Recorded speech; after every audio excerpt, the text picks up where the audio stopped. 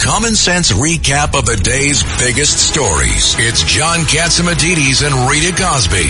Katz and Cosby on 77 WABC.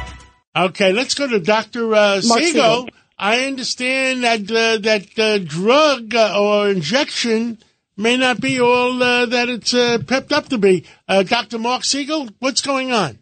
Well, you're talking about Narcan, the antidote for opioids. It's an elaborate Band-Aid. When's the last time you saw somebody on the street actually shooting it up to someone's nose? There's no downside, but it's more of a political tool to come out and start gesturing as the mayor did, as the health commissioner did. I think we got to get to the heart of the problem. When Mayor Giuliani was in, you noticed the streets were clean.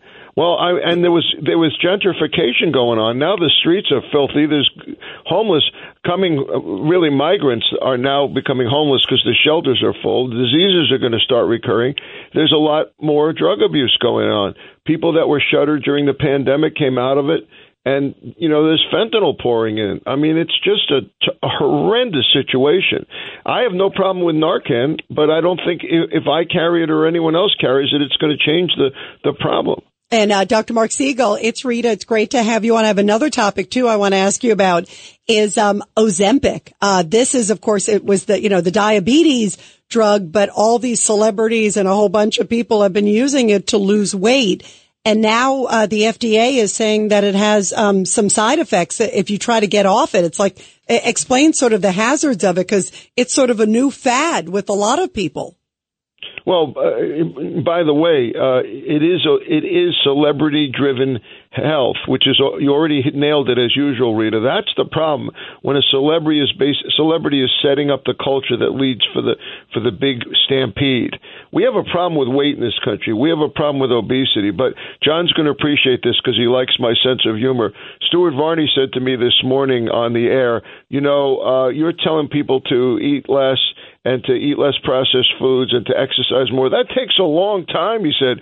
This Ozempic takes right away. I said, yeah, but you know what? The pharmacies are all out of it, so you can lose weight running from pharmacy to pharmacy looking for it. That's the best way to do it, right? The healthiest way. Now what's the sweetener you were taking that you thought was safe? Yeah, so John always calls me out on this. I use stevia, but I use the all-natural stevia. Wait, the governor is shaking. All right, here we go. John, you got two in the studio. Well. See, two great friends of yours and great minds. I use the sweet leaf stevia because it's the all-natural one. The other ones are chemical. So tell me, so what you think. Is it okay so I can hold my head high next to John? I think it's fine, but I still think the overall issue is cutting down on carbs and eating smaller meals. And the fact that, and John knows this, you can go to Greece or go to Italy and eat pasta. Here you can't because of all the chemicals that are added. We need a war against the chemical additives to our food. I think that's a huge, huge part of the problem, and that's part of the solution. I don't think stevia is a problem. By the way, no additives. Yeah, which pasta? Which pasta has no additives? We need research. In this country? I think we need to go to Italian restaurants and scout them out personally. Don't you think? I better take some Moldovia or Ozempic first. John does that. By the way, just a quick comment on what the FDA is saying. There's no free lunch. I don't mean the pun in this case. We're talking weight loss, but they're just pointing out that one of the actions of Wegovy or Ozempic is to slow digestion, and that could lead to bowels backing up or even to blockages. It's possible. It's a side effect that's rare, but they're putting a warning on it now.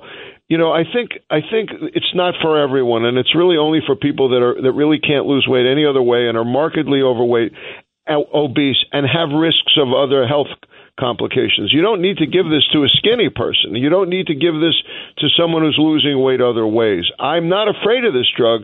I think it helps you process insulin and glucose better, but it's not for everyone. I drink my coffee black, and you'll get used to it after a while. You're not going to feel the difference. What do you think of?